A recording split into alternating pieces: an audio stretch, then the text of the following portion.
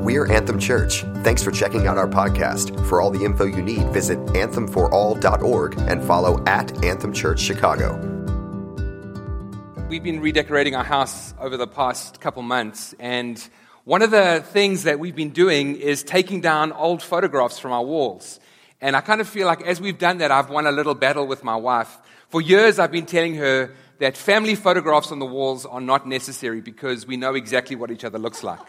And I know that I'm not the most sentimental person. I mean, that's what happens when you grow up in a British family, which is what my family was. But so as we were taking down these old photographs, we took these photographs and we put them into a shoebox of a collection of photographs that we've gathered over the years. And we came across a couple of things. We came across this photograph here, which is not Caden, it's actually me, about 45 years ago. And then we came across this photograph as well, which is my wife. And then, brace yourself, we came across this. Oh. It's awful. I mean, that faux leather jacket, I don't know what's going on with that. And that kind of standard issue Baptist missionary beard, I mean, it just is rather interesting. If that photograph was on our walls, honestly, there would have been an intervention a lot sooner. And our girls taught us recently a phrase called #glowup. I don't know if you've heard of that. So basically, it's a significant improvement the older you get. So that's, our guess, is #glowup. Except I was just thinking the other day, though, this is probably as good as it gets. So my future is probably #glowdown. Is probably all that we have in store for us. Sorry. The point is this. The point is simply this. We've changed, and we've matured, and we've grown up. And we had to, I mean, as those pictures indicate. But we're still the same. It's still Steve and Debs. It's still us. And I was even thinking this morning of doing something radical, like shaving my beard and leaving my mustache in order to illustrate the point. But the last time I did that, my wife said I looked like Kip from Napoleon Dynamite. If you can put that that's who my wife said I actually looked like. So I've shared this with you before, but for the first 8 or 9 years of my life, my dad sported a very impressive Tom Selleck-like mustache. And then one night, without giving me any forewarning, he decided to shave it off. And I can still today remember the moments that I woke up and I saw my dad coming out of my parents' room, and I was convinced he was an absolute stranger. I mean, I was literally traumatized. And it took some convincing, but I began to realize that although my dad didn't have his mustache any longer, it was still him. It was still my father. Some of you will remember the incredible ministry we had with Chanel Rousseau towards the end of last year. Chanel is a friend of this church and carries a very significant and strong prophetic gift. And we invited her to come and minister to our church. And she ministered powerfully over many of you and over our church. And one of the things you may remember her saying on the Sunday morning was this: God is birthing change and transformation, and the winds of change are in the air. And if you've been part of Church in the City for any length of time, you'll know that to be true. I mean, over the last couple years, we've completely redefined our vision and values, our vision framework. We've completely redefined that framework which articulates who we are, and it paints a picture of the world that we long to see. We're on this journey together as a church to find a building, a location that we can call our own, so we can plant roots in a neighborhood and make an impact into the whole of the city. And then today, the great celebration we have today is to announce our new name and new logo that goes with our vision framework. And with all of these changes, I think maybe for some of us, the 8-year-old within us feels a little like Dad maybe has shaved off his mustache. And I want to say these changes are necessary because as a church, we're beginning to grow up. But it's absolutely still us. It still is us. So no matter where we meet or no matter what we choose to call ourselves or or how we define our vision and values, you need to know that Jesus will always be our first love and the head of this church and the one that we worship. And our longing and our conviction is that no one, without exception, will ever be excluded from the presence of God and the truth and saving grace of the gospel. So yes, in some degree, much has changed. But because Jesus is the same yesterday, today, and forever, as Hebrews 13 tells us, nothing has changed at all. We're still the same church, albeit with a new name at the end of today. Still the same church with a new name, but with the same mandate, and that is our longing to know Jesus and to make Him known. I heard someone say this. I didn't hear someone say this. I actually read this week. It says, life is lived forward, but it's best understood looking back. Life is lived forward, but it is best understood looking back. And that's essentially my plan for today. Today is a celebration looking back of what God has done. So if you are part of Church in the City, as we go through some things that God has done over the last 2 years, I hope it'll confirm in you what I hope you already know. And that is that God is on the move and doing something. And if you're visiting Church in the City today, firstly, welcome. But secondly, I want to say you have chosen the perfect Sunday to come. Because this is not only an exciting Sunday, but you get to enjoy for one Sunday what took us at 10 or 12 Sundays to do about a year ago. So this is a summarized version of what we've been working through over the last few weeks, over the last few years. One thing we've always taught and what we always believe at Church in the City when it comes to faith, when it comes to a faith journey, is that the greatest outcome, the greatest result, the greatest kind of reward, if I can use that phrase, the greatest outcome of any faith journey is not the promises of God fulfilled. Although that is great and that is amazing. The greatest outcome of any faith journey is that you and I get to be closer and more intimate with Jesus.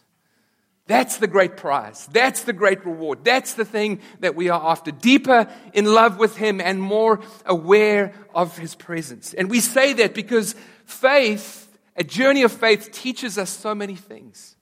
It teaches us to hear the voice of Jesus. It teaches us courage to say yes to God's word. It teaches us patience to wait for Jesus and not to run ahead of Him. It teaches us the assurance and the certainty that comes with His word, that He is faithful to fulfill His promise. It teaches us the conviction to stand firm on the promises of God. It teaches us the blessing of community and those that God puts around us, and the wisdom when it comes to faith of learning to listen and bounce things off one another. Faith teaches us ultimately that God is good and that He is faithful. And I would suggest to you that if we don't draw closer to Jesus through any faith journey, even if the promises of God are fulfilled, I believe we've missed the point. Jesus Himself says this. He says, what good is it for someone to gain the whole world, but to lose their very self? And I hope that as a church over these last 2 years, as we look back and see all that God has done, I hope that along this faith journey, we haven't achieved or walked into the promises of God without growing closer to Him. I hope that in our hearts there is a greater hunger and a greater desire and a greater longing to be close to Jesus. So the first thing a faith journey teaches is intimacy with Jesus. But the second thing we learned that a faith journey does is a faith journey always starts with the promise of God. A faith journey always starts with something that God declares, something that God reveals, something that God announces that He wants to do in our lives or in a church. And our response of faith is simply our conviction that God is going to do what He said. That God is faithful to His promise. That's all that faith is. Faith says, I trust that God is faithful and He will do what He said. And this faith journey that we've been on over these last 2 years started in January 2017 with these words that God spoke over Abraham. Genesis 12, verse 1. The Lord said to Abraham, go from your country and your people and your father's household to the land I will show you. Go from your country, your people, and your father's household to the land I will show you. God was saying, as you follow, as you obey, as you go, I'm going to show you what to do. We spoke about this at our Connect group on Wednesday night. Eric pointed this out, and I know this to be true. But do you notice that God says, go, and as you go, I will show you the next step? I mean, how many of you will know it would have been so much easier for God to say to Abraham, and so much easier for God to say to us, all right, let me show you everything that I'm going to do. Let me kind of map it out for you. Let me tell you all that I'm going to do, and let me tell you all the times and when all of this is going to happen. And then you can go. No, that's not faith. Faith is hearing a sense of God's word, getting a picture of what we believe God wants to do, and then responding to his word. As we step out, God begins to reveal more and more. That's the third thing we've learned over these last 2 years. Firstly, that any faith journey leads us ultimately to greater intimacy with Jesus. Secondly, that every faith journey starts with the promise of God. And thirdly, as we respond, as we go, God begins to reveal the next step. Psalm 18 says that. I love the words from Psalm 18. David writes, "You broaden the path beneath my feet. You broaden the path beneath my feet so that my ankles do not give way." When I read that verse, what I think we all want is a red carpet that is rolled out for eternity, and we know exactly where to go. But what God does as we take those steps of faith, beneath our feet, God begins to reveal his plan and his purpose for our lives. And so as we began to respond to Genesis 12 verse 1, which in all honesty we thought was an invitation towards owning a building. And that invitation and that promise still stands. We still believe that is God's plan for us. But I want to say, friends, God began to reveal to us that it actually was so much more. The phrase that began to ring in our hearts was this phrase, begin to build above ground. Let me take a moment just to sidestep and explain that term. It's now time to begin to build above ground. God spoke a very clear and strong prophetic word over us in October of 2017. The picture we received was of a big construction site, and we knew that construction site was Church in the City. But the picture we saw was simply of foundations having been laid. And then as we stand at this construction site, Jesus calls us over and gives us a brick, not like this one, not this brick. I mean, this is a prophetic picture, but God gave us a brick like this. And with it came the words, it's now time to begin to build above ground. It's now time to begin to build above ground. And as we pondered that prophetic picture, two things became very clear. Firstly, foundations had been laid in the church, but it had taken 14 years to do that. And it spoke to us of the importance and especially with the church, for a church's longevity, for a church's growth, for a church's stability, it is essential that good, strong foundations be laid. If you are a parent in this room, you will know what I'm about to say to be absolutely true. If you're not a parent, you probably won't understand it, kind of experience what I'm about to say or know the experience of what I'm about to say, but trust me and take my word for it. We live in a culture where our culture and society is trying to force our kids to grow up too quickly. That's what this culture is doing. And I love seeing my girls and my son becoming strong, independent people. And I long for that for them. But you'll know if you are a parent, our culture is forcing maturity on our kids far too early and far too soon. And I think the same is true for church life. And I know it's been true for me as we've led Church in the City these past 15 years.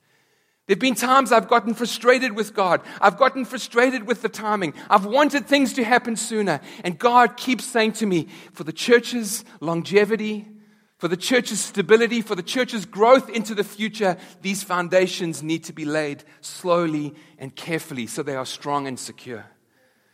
The second thing that God began to reveal to us out of this prophetic picture was this idea of building above ground wasn't just for a physical building, but it was God revealing his purpose to church in the city. It felt as if Jesus, our chief architect, our master builder, was beginning to reveal and unfold his plan and purpose for the church, beginning to show us what his framework looked like.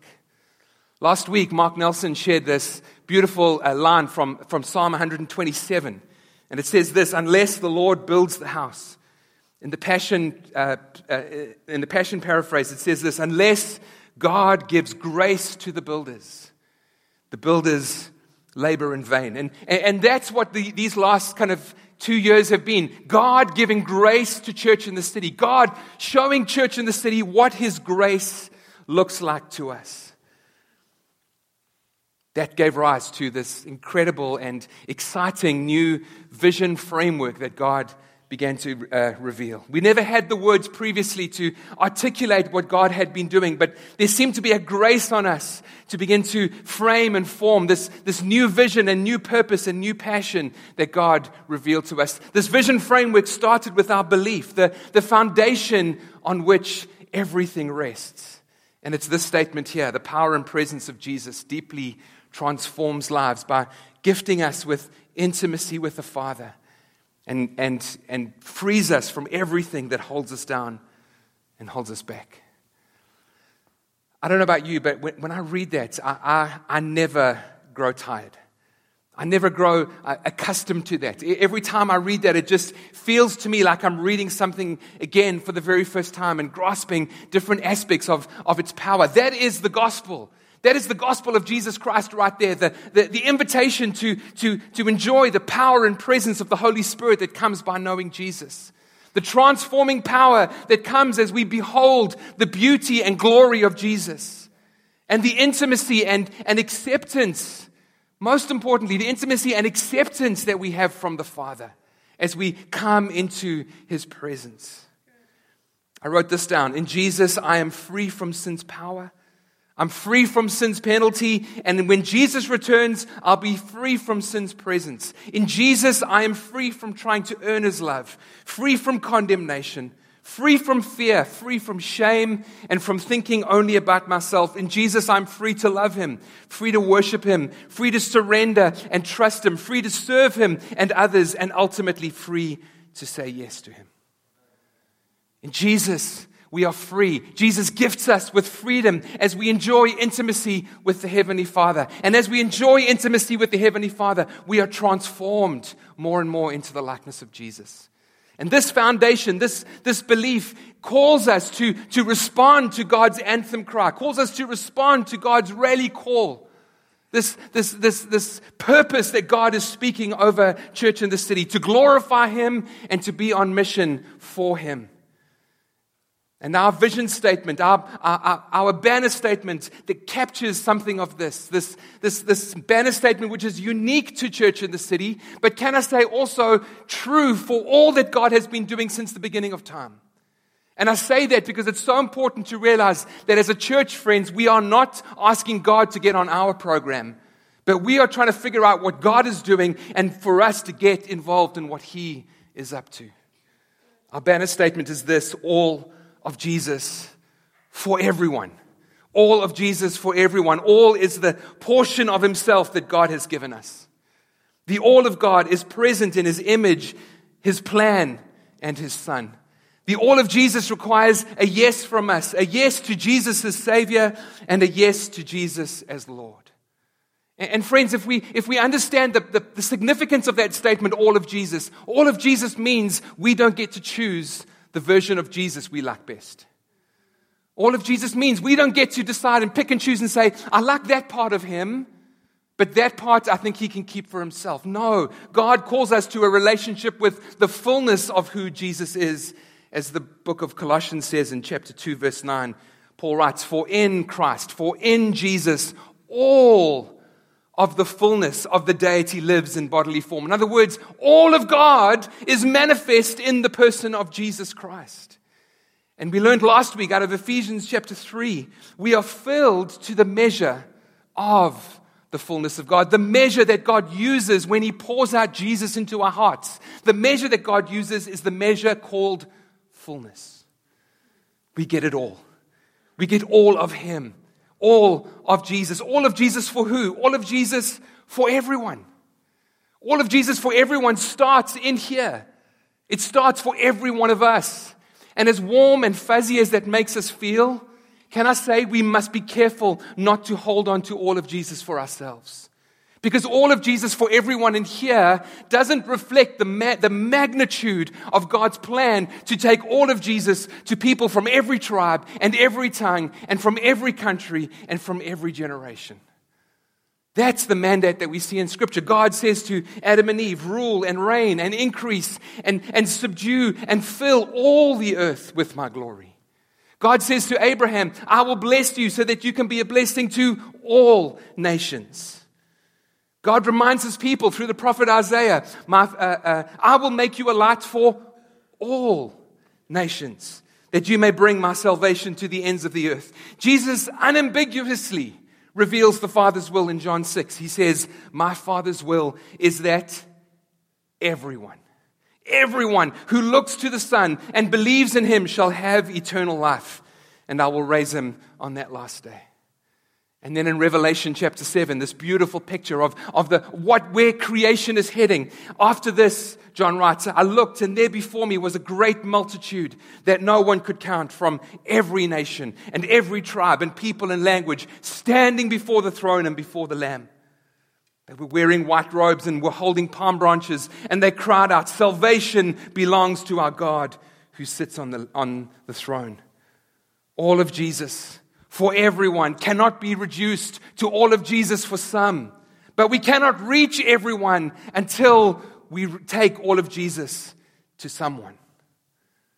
And the question we asked last year, and the question that I still ask yourself and myself, is, who is that someone for you? Who is that someone that God is asking you to take all of Jesus to?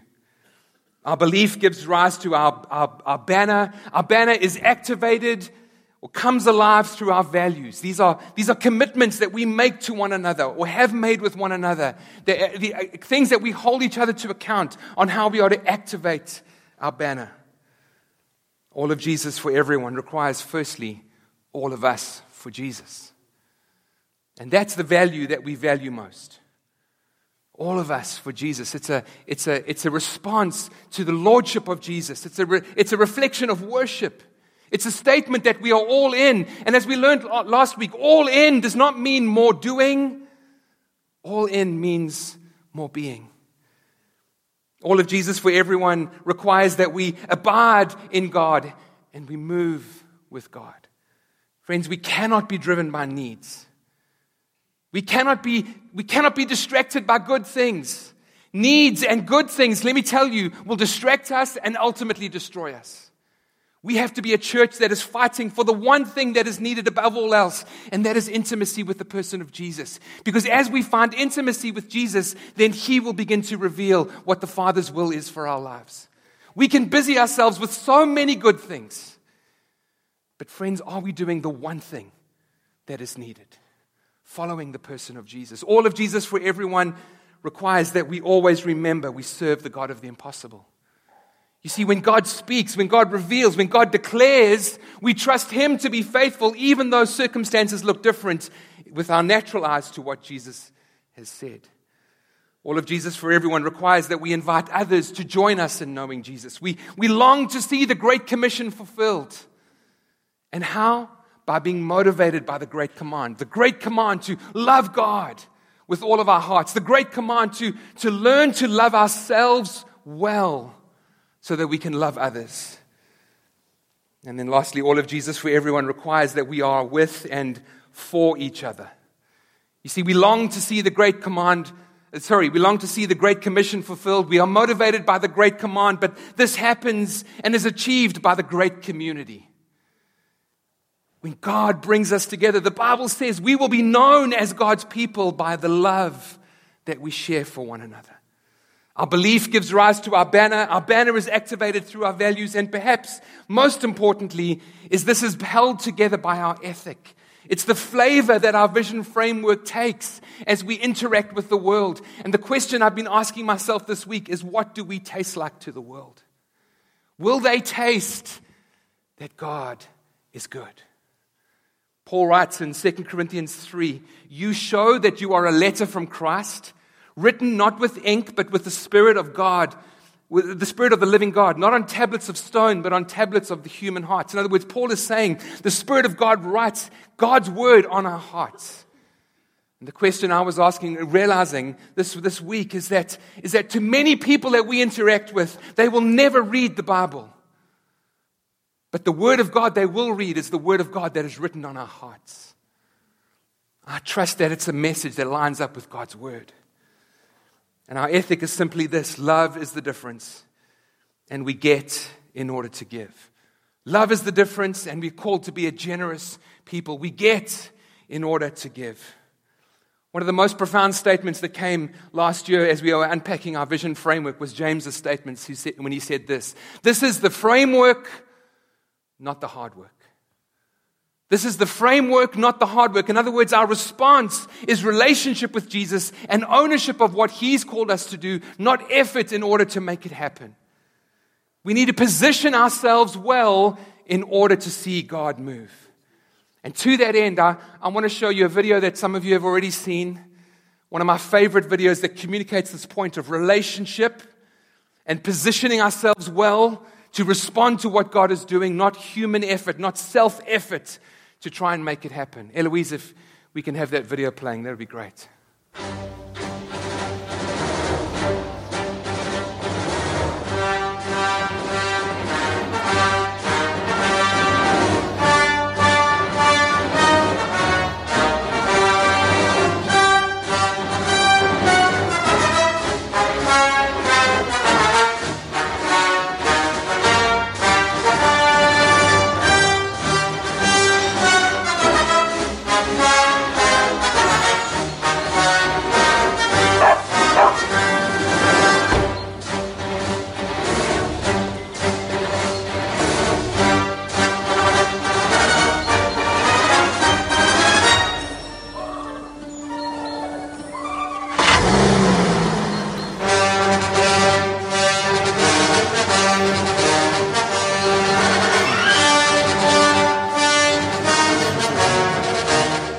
I love that commercial because I'm that kid.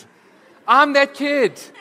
I try to do so much to impress God. I try to do so much in my own strength. I'm trying to do this and do that and busy myself with this and that, and the result is only frustration. And I love when that kid got himself in the right position. Did you notice that? He positioned himself with his father behind him. And when his father was behind him and he was in the right position, the father did all the work. But that little boy was like, "Oh my goodness, did you see what I did?" And I feel it relates so much to our relationship with our Heavenly Father. All God wants us to do is to position ourselves well so that behind us, as it were, God can move through us and cause an increase of His kingdom. So our response is fellowship. Our response is intimacy. Our response is to follow Jesus, not to force or make things happen. So with this idea of all of Jesus for everyone, our new framework, we ask the question, is it time? Is it time to change the name? Is it time to find a new name that God wants to give us? Church in the City, the name that God gave us 15 years ago was a statement of fact. It was a great statement. We found out later that Church in the City was one of the first churches of a new wave of church plants back into downtown Chicago. So Church in the City was a very appropriate name 15 years ago, but it wasn't a statement of destiny. It wasn't a name that spoke identity. It wasn't a name that spoke purpose. And we felt like God wanted us to find a name that would match this all of Jesus for everyone. We asked you guys, and some of you came up with some outstanding suggestions. And as an eldership team, we threw some suggestions into the mix, but nothing really stuck. And for months, we prayed, we waited, we prayed, we waited. We eventually did what any sane eldership team would do. We reached out to Eric Staples. And Eric, I'll say this, was brilliant. He did not give us the name, unfortunately. But he said this: a name is not found, a name is given. A name is not found. A name is given. And honestly, that was so profound. Think of every single one of you. Did you choose your name? No, your parents gave you your name. And God does the same in scriptures. Genesis 17, he says, you will be Abraham. Isaiah 62, you will be called my delight. Matthew 16, you are Peter.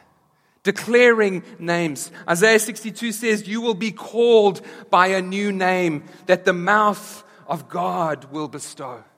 And we were desperate for that. Lord, would you speak? Would you bestow on us the name that you want to declare? And honestly, it happened a couple weeks later. We were sitting at an elders meeting and God dropped the name into our hearts. We sat there in silence for a few moments. We felt the peace and presence of God, like we did when God dropped all of Jesus for everyone into our hearts. To the people who love to respond by intuition, they said an immediate yes. To the people who love the processes and the systems, they realized they checked all the boxes. I mean, it just resonated. To those who love to see connections, they realized they're connected to all of Jesus for everyone, and God had given it. I mean, it literally felt so right. What I think is one of my strengths is I'm a very loyal person. And with it comes this fierce sense of patriotism. And back in South Africa, we were there through apartheid, and then as apartheid was abolished. And one of the things that brought our nation back then in South Africa, brought the nation together, was the national anthem, Nkosi Sikelel' iAfrika. South Africa plays a lot of international sports, more so than America, and it's a very proud moment to represent your country. And it's a very proud moment as a South African to see your sports team standing up in their sports colors, singing Nkosi Sikelel' iAfrika, especially in a cappella. Not when the rugby players or soccer players sing, but when there's a choir singing. It literally sends shivers down your spine. And the reason for that is I'm convinced God was on that national anthem. God brought a divided nation together. God spoke a new sense of identity and purpose over South Africa. God revealed to us that there was a new tribe that He was forming, a tribe of people from every kind of culture and race and background. And I want to say, as fiercely patriotic as I was in South Africa, we are even more patriotic now that we live in America. And the reason is because God called us to serve His purposes in this nation. We had dreamt for years to be in this nation serving the purposes of God. And one of the things that God used us to grab our hearts for this nation was the Star-Spangled Banner. Before we lived here, back in South Africa, we would literally be watching a movie in our living room and we'd hear the national anthem and we would begin to weep. And we still do so now. Whether it's at a sporting event of 75,000 people, when the Star-Spangled Banner is played, we just begin to weep. Or whether it's poolside with 25 parents attending one of our kids' swim meets and the national anthem is poorly sung, we still stand there with our hand on our heart and tears rolling down our cheeks. Forget for a moment the controversy with our national anthem at the moment and the fact that it is associated with protests. And forget for a moment the state that our nation is in. And think for a moment the national anthem, the Star-Spangled Banner in its purest form, is a song that is meant to be declared, that speaks wholeheartedness and boldness and courage over us as the people of this nation. It is meant to be pulling us together. It is meant to give us a sense of identity and a sense of purpose. A sense of this nation is great and can be great in God. That's what the national anthem is meant to do. The national anthem is a rally cry. Nkosi Sikelel' iAfrika was that for South Africa. The Star-Spangled Banner is that for this nation. And all of Jesus for everyone is the anthem cry for Church in the City, which was Church in the City. All of Jesus for everyone is our anthem cry. And our new name is Anthem Church. That's the new name that God has dropped into our hearts.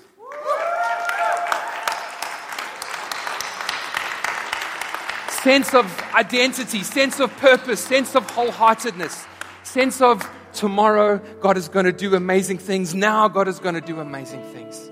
And so what I want us to do, Debs and Aiden and the team have been working on a song specific for today. They've written an anthem song, a response to all of Jesus for Everyone in the new name Anthem Church. And today I want us to stand and we're not going to be worshiping a church. We're not going to be worshiping a new name. We're going to be worshiping Jesus and the things that He has done. We've celebrated this morning all that God has done over the last 2 years. And this song captures something of that celebration from the past, but it also looks to the future and all that God has called Anthem Church to be. So let's stand together and let's worship, and then we'll bring the meeting into land after that. Thanks again for listening. To stay up to date, follow at Anthem Church Chicago and visit us anthemforall.org. Anthem Church, all of Jesus for everyone.